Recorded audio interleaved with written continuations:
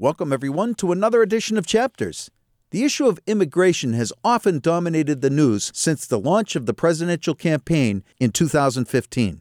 As lawmakers debate making sweeping changes to immigration law, the incidence of anti-immigrant rhetoric has heated up. Today, we're joined by the Duran family, who came to the United States in search of educational opportunity some 13 years ago. We'll hear about their experience in coming here, the impact our current environment is having on immigrants, and what it's like to be Latin American and living in the United States in 2018. All that and much more coming up next on Chapters.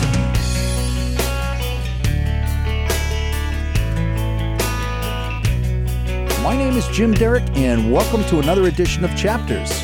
On today's program, we're going to talk about immigration, and we're going to talk about it through the first-hand experience of three guests that are on the program with us live today. On via Skype from Guayaquil, Ecuador, we have Sofia Vinuesa Duran. Welcome, Sofia. Thank you. Thanks for the invitation. You're welcome. Thanks for being here. We also have Sofia's daughter, Pamela Duran. Welcome, Pam.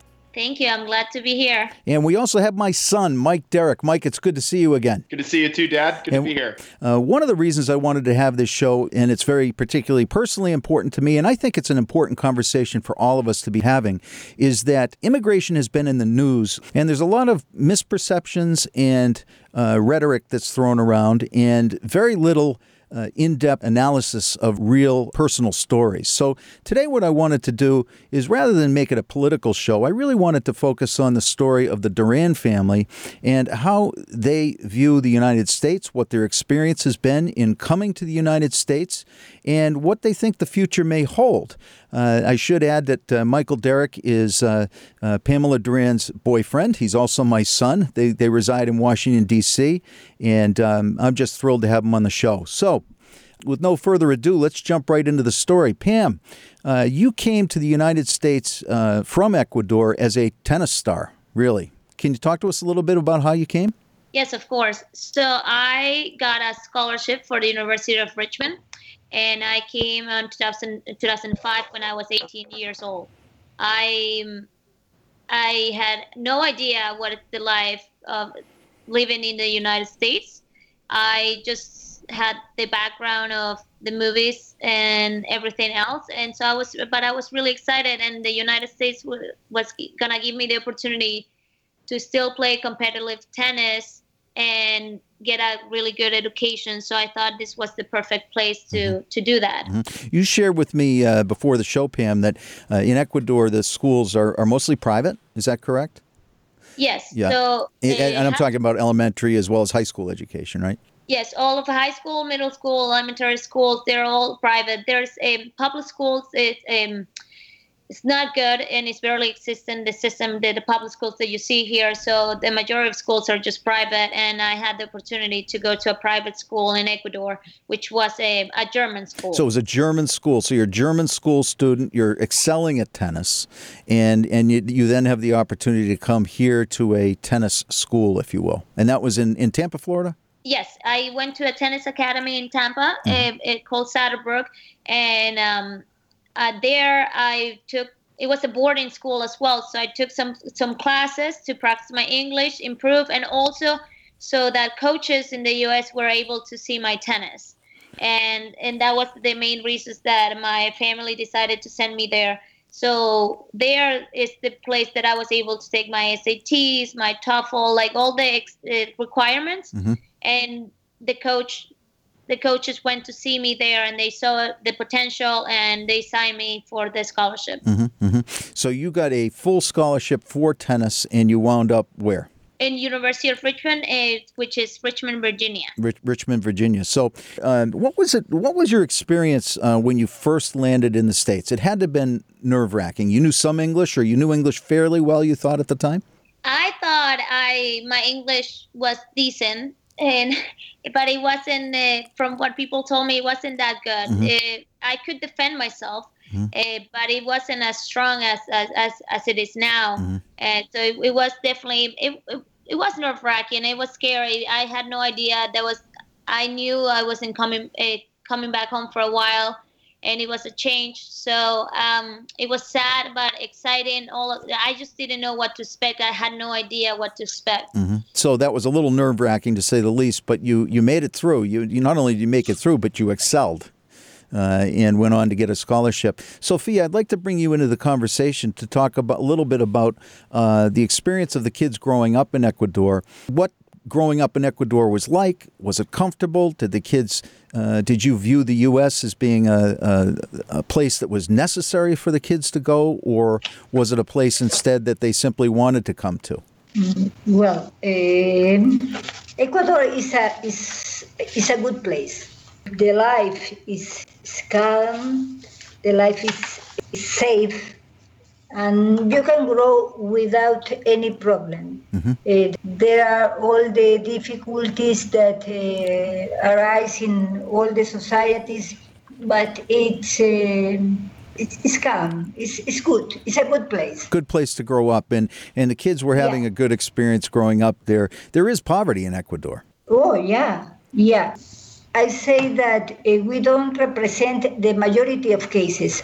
The most people that emigrate goes out trying to avoid the poverty, trying to get new opportunities or better opportunities. Mm-hmm, mm-hmm. Yeah, that's the reason, because the majority of the people goes out the country. Right. But the life here is good. You have your family, you have your friends, and there aren't many opportunities. There are not many opportunities to grow. And, yes. And was that the case for your children? Well, no. Right. Yeah. Because no, it isn't. Because my husband and we are professionals. Right. We are both engineers. We have a good status, if I can say. Mm-hmm. But we look for our kids to improve. Right. To improve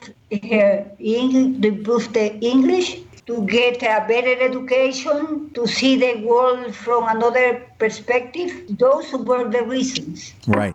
And so, Sophia, you and your husband built a business after formal education, and you've worked very, very hard over the years. You employ, over 40 people currently? Yeah. Currently, we have 50 employees. 50 employees. So you would describe yourself maybe as upper middle class in Ecuador? Would that be accurate? Yes. Okay. Yes. So what I heard you say then is that you had a different experience than many people in Ecuador that seek to come to the United States. You were looking at this as an opportunity, simply another opportunity to add to Pamela's education. Yes. That was the most important reason. Right. We never seek. I never seek as a final destination to emigrate to USA. I didn't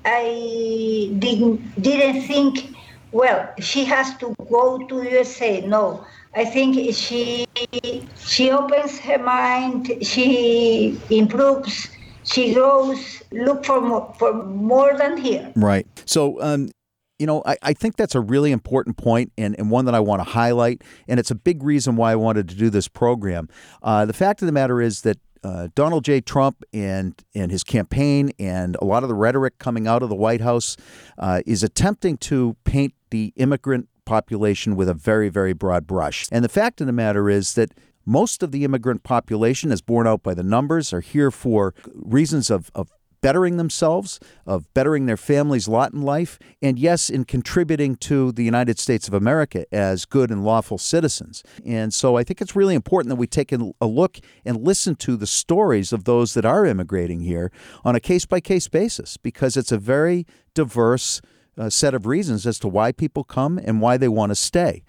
And another thing that's important to know is that most people come here and they want to stay, and they're not here to try to fool the system. Pam, you have done everything by the books in this country. Am I right?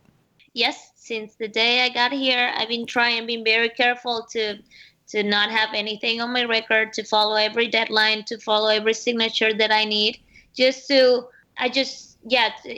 scared also to do anything wrong, but also to try to do it everything by the book and not be in trouble. Mm-hmm. And you've been here on student visa, you've been here on work visa, and now you're back on student visa. So can you fill in the blanks about what happened to you after Richmond? Because you received your undergrad at Richmond and were a tennis star there, and then you had another opportunity beyond Richmond. So after University of Richmond, I was a student visa, and I was a student. Then I was an assistant coach in George Washington University in Washington, D.C., and through that, I got a scholarship as well to do my master's degree, which I did in political management. And after that, I work. So after you're done with your school, you have 1 year that is called the OPT, where you can work. And in that year, you either get the job to sponsor you, or you go back home. Mm-hmm. And there was some trouble with my job, so I wasn't able to get my visa, but I was able to get a job at the World Bank, where they have a different type of visa, which is a diplomatic visa. And now I'm back into the student visa. Right. But all those years don't count towards if I want to become a citizen at some point. That's a different process. Okay, and that we're going to talk a little bit about that later on. The important thing I wanted to highlight to people is this is somebody that is working on her third degree right now. This is somebody who has both an undergrad from Richmond, has a master's from George Washington, and is now in school at American University in law school. This is somebody who has worked for the World Bank for 5 years, has been in Washington, D.C. for 13 years, and is here entirely legally, both on a student visa as well as a work visa, and back to a student visa. And importantly, what Pam, I heard you just say is that this does not give you any type of credit or does not gain you any sort of favor in terms of getting your citizenship. Correct. No. Right. Okay. And we're going to move on to that in a little bit. I just want to remind everybody you are listening to Chapters Radio. My name is Jim Derick. You can find us on our podcast at www.chaptersradio.com. Today we're having a conversation with Sofia Venueza Duran from Guayaquil, Ecuador. She's live on the phone with us right now, actually through Skype. We also have Pam Duran and Mike Derick from Washington, D.C. And we are talking a little bit about immigration, and we're talking about it through the very personal experience of the Duran family. Pam, I wanted to talk a little bit about the Latin American population in the United States, how immigrants may perceive the Americans' perception of them, and what that impact may have on that population as a whole. So I think that the Latin American population here feels very comfortable, and they have been able to find places and communities inside big cities especially. And so that helps a lot for them to come. Also, there are a lot more opportunities here than in their home countries, where there's a lot of violence, especially from Central America. And I believe that being able to find those communities and those resources help. But even though they have that, the stereotypes are still prevalent, and they still bring with them. People think that they were going to take their jobs, which is very prevalent as well, and that they have like low income and not very a lot of education as well, right? Which is not the case always. Mm-hmm, mm-hmm. And I'm really glad you brought that up. I hear that phrase over and over and over. They're going to take our jobs. They're going to take our jobs. A lot of Latin American immigrants are gainfully employed. Most are. And Pam, I'm just curious as to what you think about the stereotypes about Latin Americans filling all the jobs that we don't want, number one, and taking the jobs that we do want. What does that mean to you? I think that's not an accurate stereotype. I believe that, like you said, Latin Americans and immigrants take jobs that usually American people wouldn't want to do in the first place, and they bring a lot to the economy, and they want to be able to immerse and contribute to this economy. So I wouldn't agree with the stereotypes that people, and also a lot of them already have knowledge of English, and they speak English, and they just want to be be part of this community. Yeah, I'm so glad you said that. I mean, first of all, yes, if you go down to the border, down around Tijuana, down around California and Texas, there's a lot of immigrants coming over to fill farming positions because that's just the nature of where they are and where they come from, and the desperation that they're fleeing from. You're not fleeing; quite the contrary. You have a wonderful home in Ecuador. You don't need a farming job to get by. Heck, you're in the middle of a law degree, which is your second degree, and then going on to a professional life, and you're going to do very, very well whether you're here, whether you're in Ecuador, whether you're in Germany or anywhere else. So it's an awfully broad brush that we tend to want to paint people with.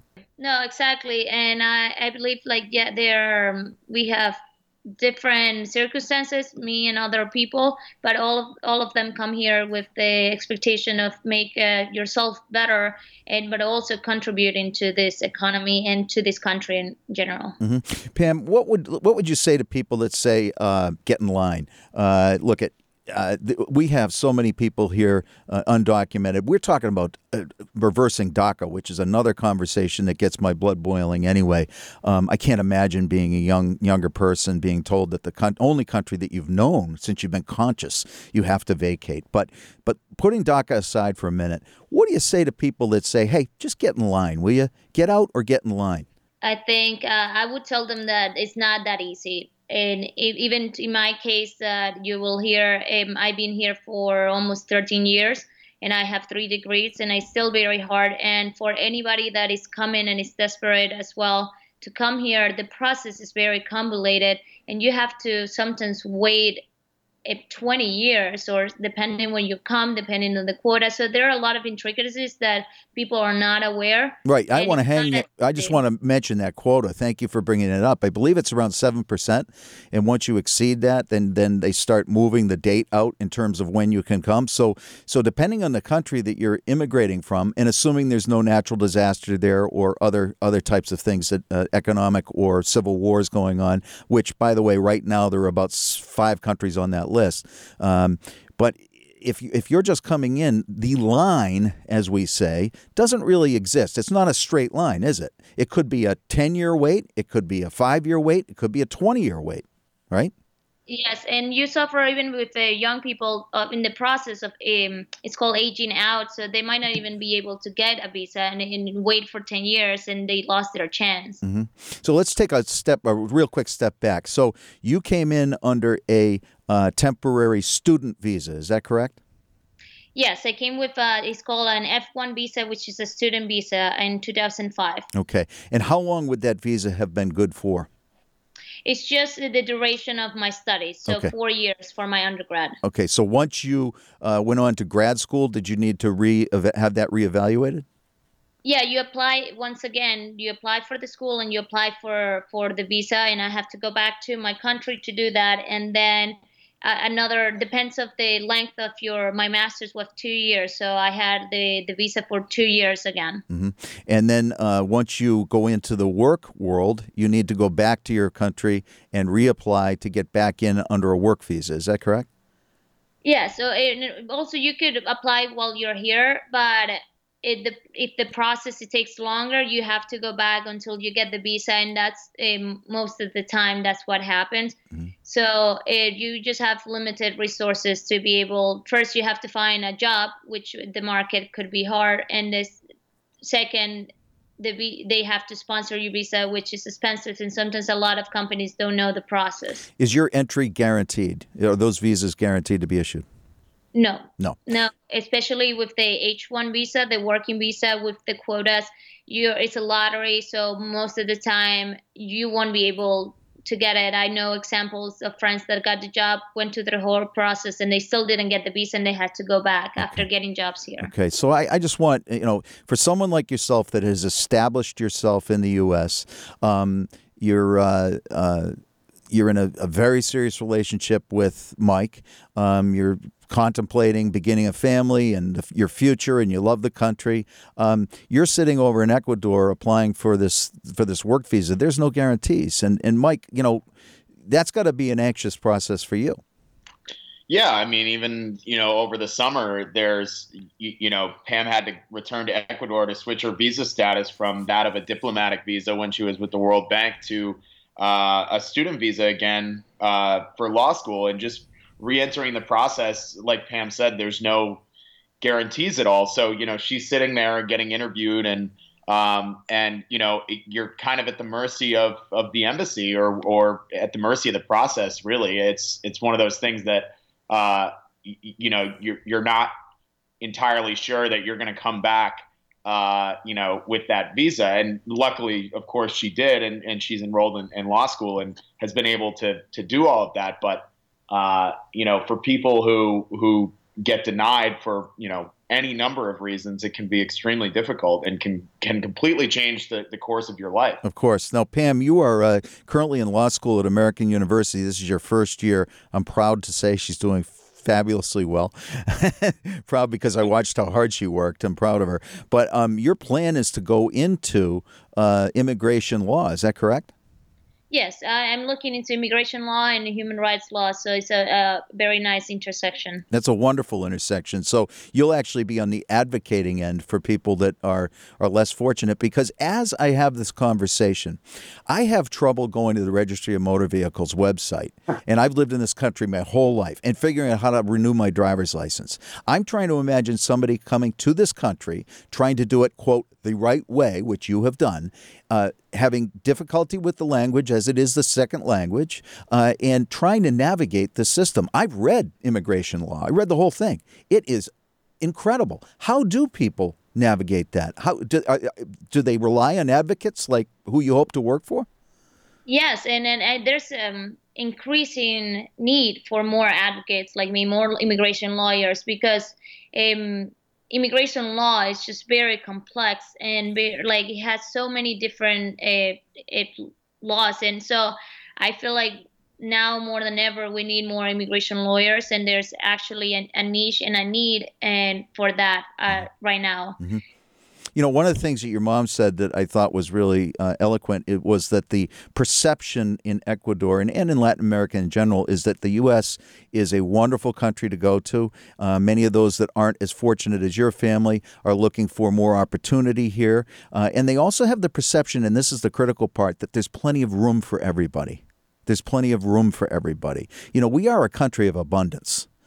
Sure, we have hungry people here. We have our problems, but we are a country in general of abundance, relatively speaking. So, it's interesting to me that that's the perception, yet our perception seems to be, look, you're taking our jobs, you're crowding us out. And I've got the statistics here. It's true that the Latin American population in particular has grown from 6.6% of our total population in the 80s to close to 18% in present day. But it's just a fact. I mean, it's just the way things go. So I'm thrilled that there are advocates out there for people that find themselves in a difficult position.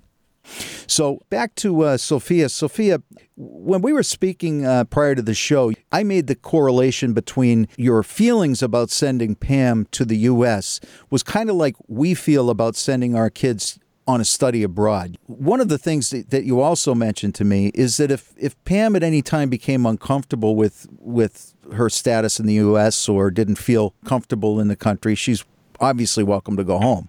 She's a wonderful family at home, wonderful home to go back to. Heck, if you have a family business at home. Yeah, well, the problem could be for her, not for us.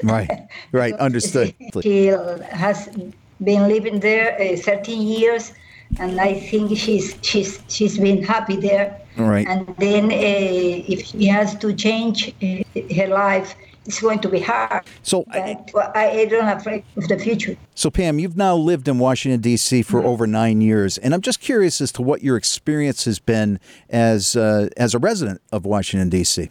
My experience overall has been excellent. Mm-hmm. D.C. is a very, very good city for immigrants and for people that look like me. Because it's very cultural and you get people from all over the country. However, for the past year, I think because of all what is happening, you have felt a little different, not much, but I got my first encounter with somebody, yelling at me in the middle of a very popular area in DC that you wouldn't expect, scream at me and say, "Go back to your country," right to my face. Mm-hmm. And I have never experienced in my 13 years in the U.S. anything like that, and I never expected in D.C. Yeah, and that unfortunately is a sad fact of what's going on today. You're not alone. When people say get out of our country and get in line and that type of thing, so much of that is based on really, really false assumptions. I want to point out to people that there are 3.3 million people waiting for visas right now. 3.3 million.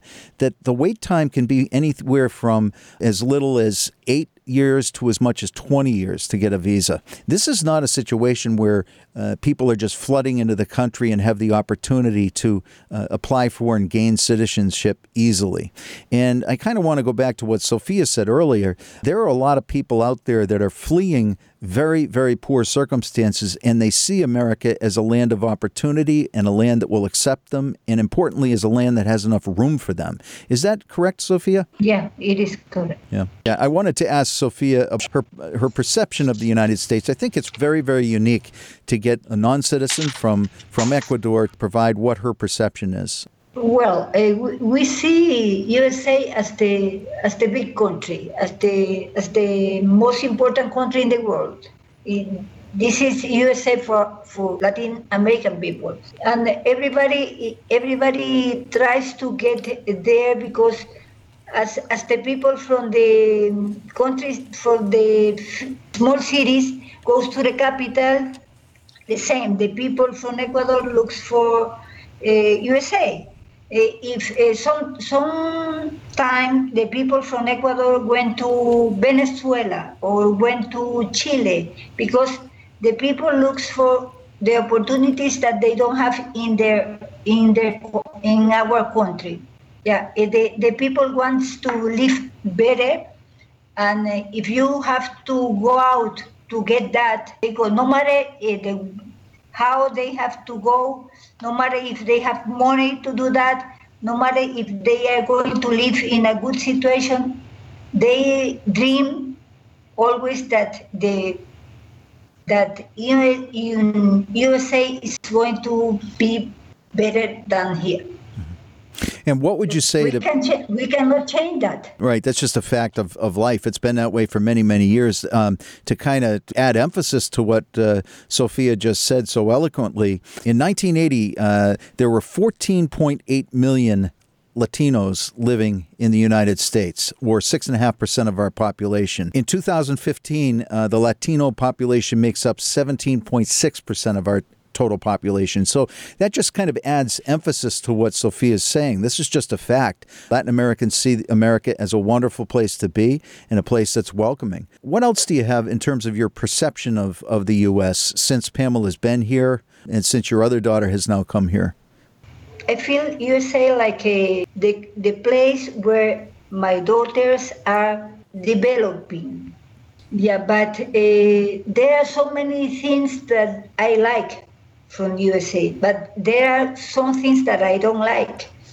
I think maybe Ecuador is a better place for a young woman or a young boy. If you are between 12 and 18, it's more safety.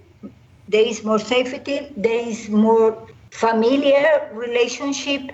There is less drugs. Yeah. And I think the society or for growing offers us better conditions than there. Sure. Dangerous, maybe. Yeah. Standards. Yeah. Yeah, but when you grow up and you are ready with your mind and with your body, then you can go out of your country. You can go and fly. Spread your wings. Yeah, and I think that, I really want to highlight that, what Sophia just said. Recently, our Commander-in-Chief basically painted a lot of people with a broad brush. While he did pick out certain countries, that was only after the fact, and he called them S-hole countries. And the fact of the matter is, I want to bring Mike Derick into the conversation. Mike, you had the great experience of going over to meet the Duran family in their home country of Ecuador. Can you describe to me, as an American citizen, citizen what it was like landing in Ecuador and experiencing the Latin American culture really in Ecuador for the first time? Sure. Well, first of all, I'm been blessed to have the ability to speak Spanish pretty well. So in terms of being welcomed, I felt immediately welcomed by the customs agent who asked me English or Spanish, and I told him that I would be speaking Spanish. And so I thought that was pretty cool. And then I got into the country, and Pam's family had made signs for me, welcoming me, because it was my first time meeting them, which was pretty nerve-wracking. I got to meet about 50 of them at a party that followed. It was a party to send Pam's sister off to college and also to welcome me to the country. So I think in terms of from a cultural standpoint, their sense of family is extremely, extremely strong. I think it's incredible to get everyone together as frequently as they do, and probably more often than we do, which was something that I noticed right away. And so, I mean, just, within Pam's family, I felt immediately welcomed. From a cultural standpoint, I love the culture. I love, seeing the country itself it's beautiful. It has so much to offer. Right after the party, we got on a plane and went to the Galapagos Islands. And I'm very grateful to have had that opportunity with Pam's family and got to see parts of the world that I never would see. So I felt immediately welcome. Did you feel like you're in a third world country? No, just the opposite, actually. And I think that's sort of what I was getting at, is that dispelling that notion that, most Americans probably couldn't pick out Ecuador on a map unless it was named, let alone, other countries in South America. And it's such a rich place, both culturally and from an infrastructure standpoint. It's not they have everything that we have. We go to breakfast. We go out to dinners. We go into the city. There are all of the things that we're afforded here that they have as well. I would also point out that they might have some some cooler places to see than some parts of the U.S. as well. So I think that's so important, because I did see the pictures of Ecuador, and I'm hoping to visit myself sometime soon. And it's a stunning country. I've met many people of Latin American descent, and the one common theme is warmth, is hospitality, and is an extreme emphasis on family unity. And those are the elements, in my opinion, that allude back to what Sophia was talking about, which is a standard of living, particularly as it expresses itself with young people. To paint people with a broad brush and say they don't belong here and that they commit crime. I want to talk about crime for a minute. The research tells us that the immigrant population is much less likely to commit crime. And the fact of the matter is that as immigrant populations increase in a particular area, crime actually decreases. And these statistics bear out all the way through 2015. They've been studied for years and years. There are a couple of research firms that have done studies on this. The American Immigration Council has done its study all the way through 2010. And recently, Pew Research has done its studies, and all bear the same results. And this flies directly in the face of what we're being told. I think it's important to look at the facts. You can't, if you want to spin the facts to come up with a story that suits your political needs, it just isn't okay. If the inverse was true, I'd be the first to say it. But I just want to make that point, because I think what it adds to is an experience like Pamela has had, which is go back to your country, you don't belong here, most recently. You've also had other experiences, Pam and Mike, when speaking Spanish in public. Yeah, down here in D.C., we were out to dinner with Pam's brother and sister-in-law who were in town from Ecuador, and it's just easier for the four of us to speak Spanish. I mean, beyond the fact that I think from a cultural standpoint, I try to speak Spanish as much as I can with her family, just out of sheer convenience. It's easier for us to speak together when we're out to dinner. And it was really the first time in my life as a white guy, an American, growing up my entire life in the United States, where I noticed a difference in the way that we were treated at dinner, and not in a subtle way either. The waiter became so frustrated that it was at the point where he wasn't serving us, and I had to ask the manager to put somebody else on our table.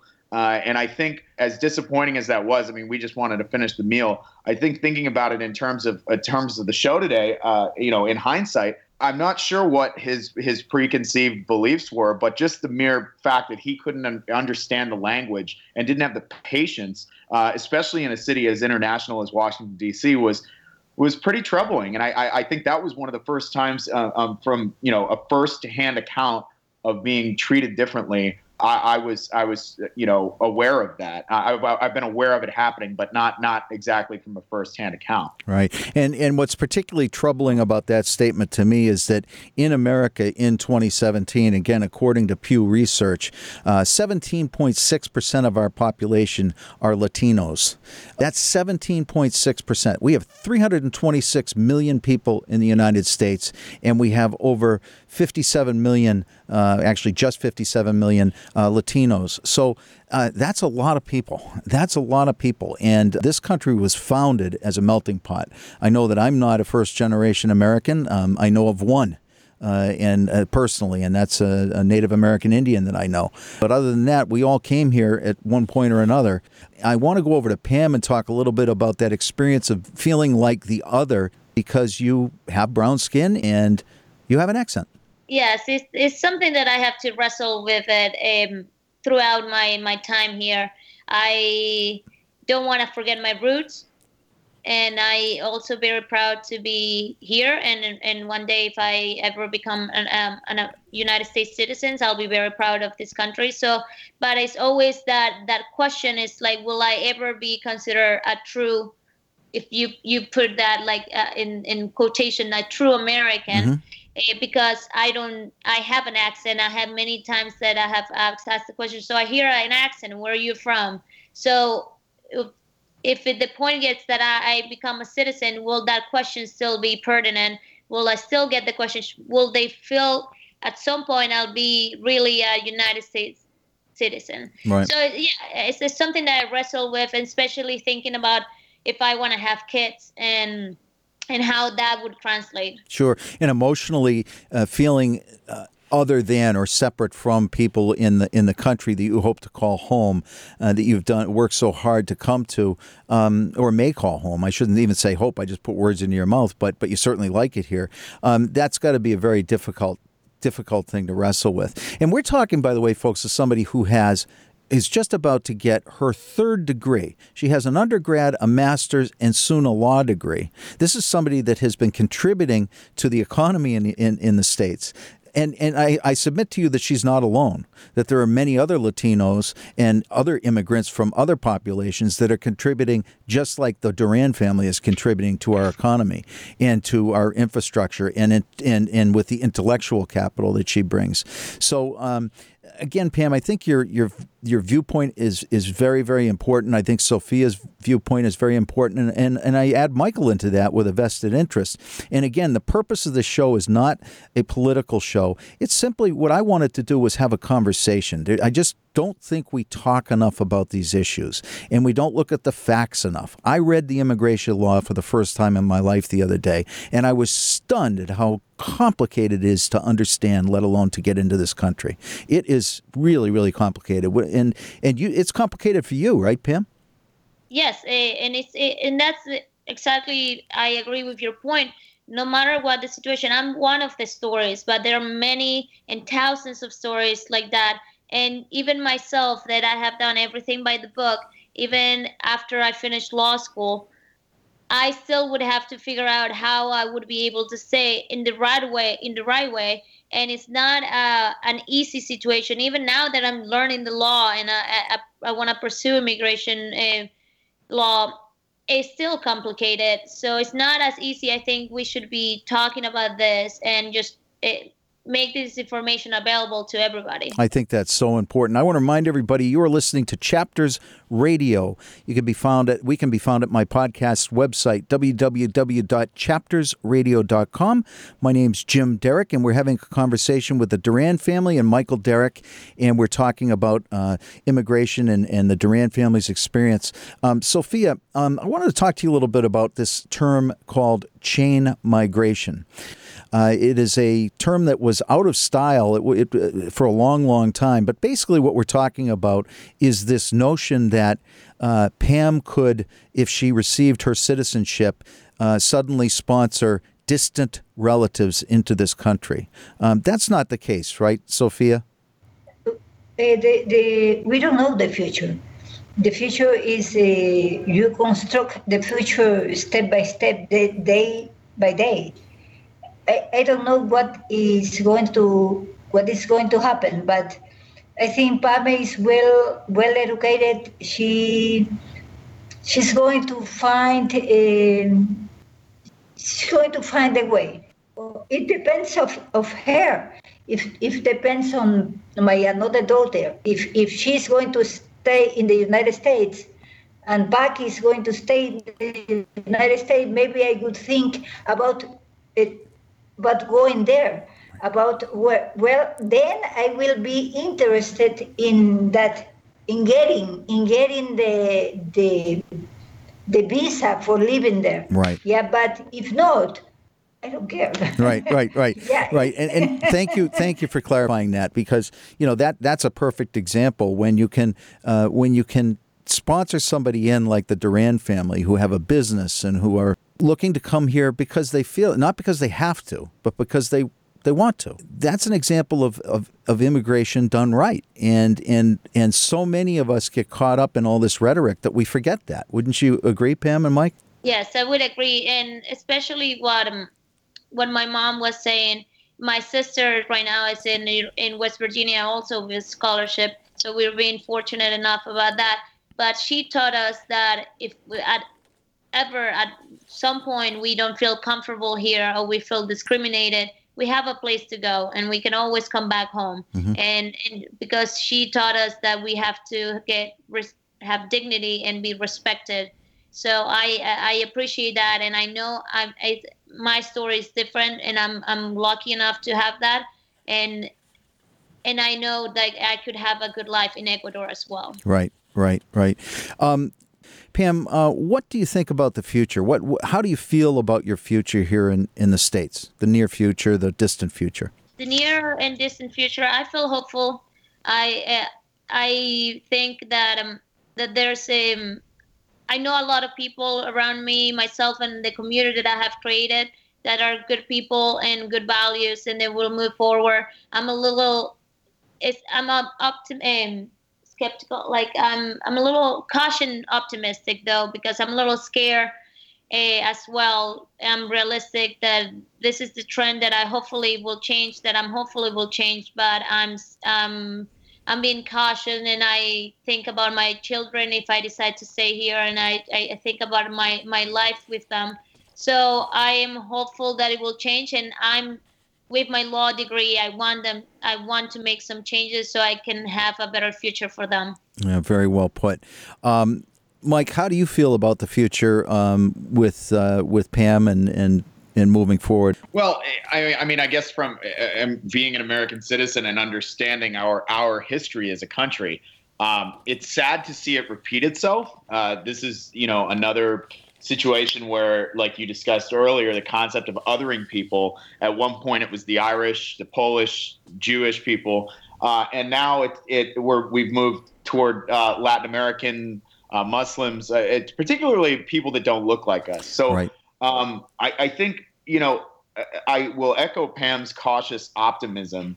One of the things that I think about my future that I now have to reckon with is that, having children in the United States and as Pam and I have discussed about, our future together and possibly starting a family, is that it's very, very important to us that our children are bilingual. And what that means moving forward in the United States, where it's sort of the common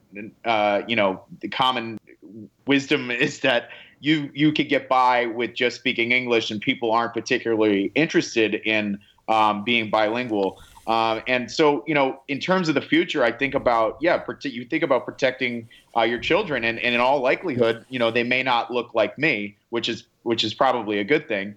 But it's one of those things where you start to think about what the implications are now that my kids will truly be, multi, ethnic children. I mean, they would be 50% Ecuadorian, and I think so. When you start to, consider those things, I am certainly hopeful, and I'm hopeful that this climate changes pretty soon. But right now, it's really tough to turn on the news and consider all of those things. So, I think I will echo Pam's cautious optimism.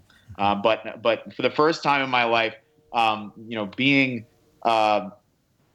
different than other people living in this country has really entered the forefront of my mind. Mm-hmm, mm-hmm. And I wanted to ask Sophia if she has any closing thoughts. Well, I think United States is a country of immigrants.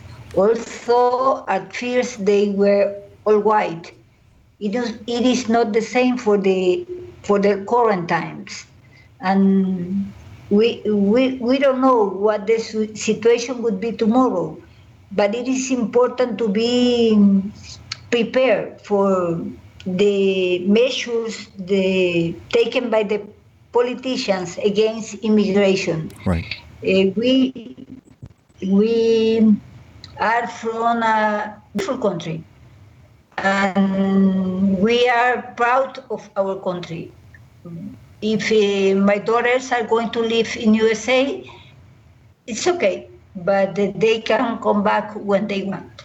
Right. Thank you, Sophia. Very, very interesting.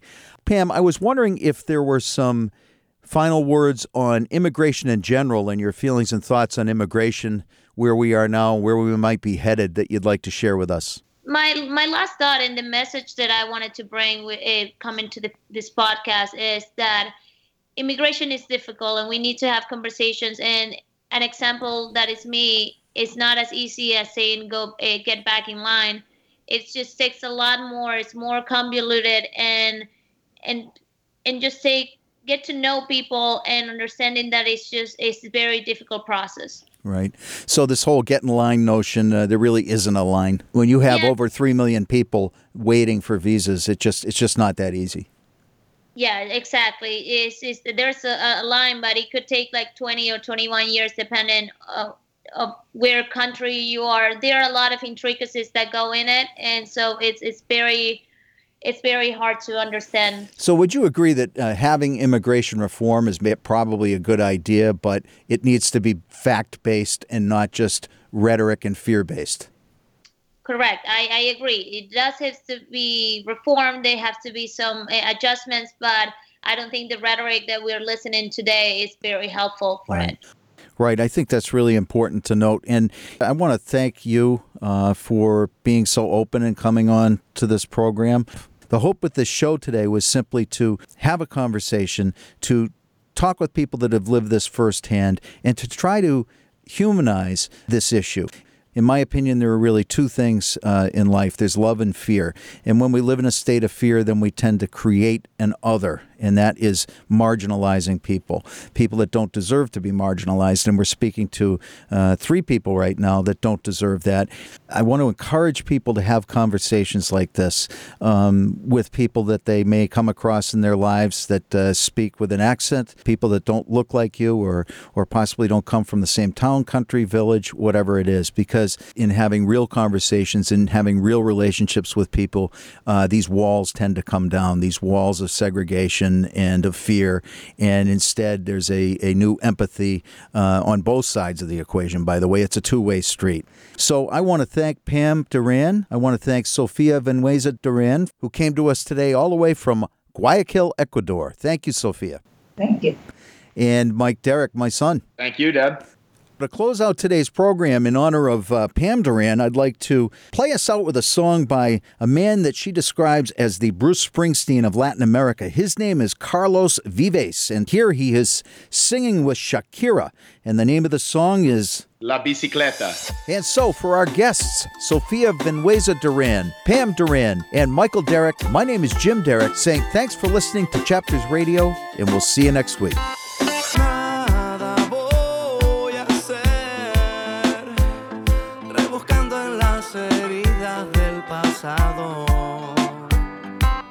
No voy a perder. Yo no quiero ser un tipo de otro lado. A tu manera es complicado en una visita. bici que te lleve a todos lados. Un vallenato desesperado, una cartica que yo guardo donde te escribí. Que te sueño y que te quiero tanto, Que hace rato está mi corazón latiendo por ti, latiendo por ti. la que yo guardo donde te escribí. Que te sueño y que te quiero tanto, que hace rato está mi corazón latiendo por ti, latiendo por ti.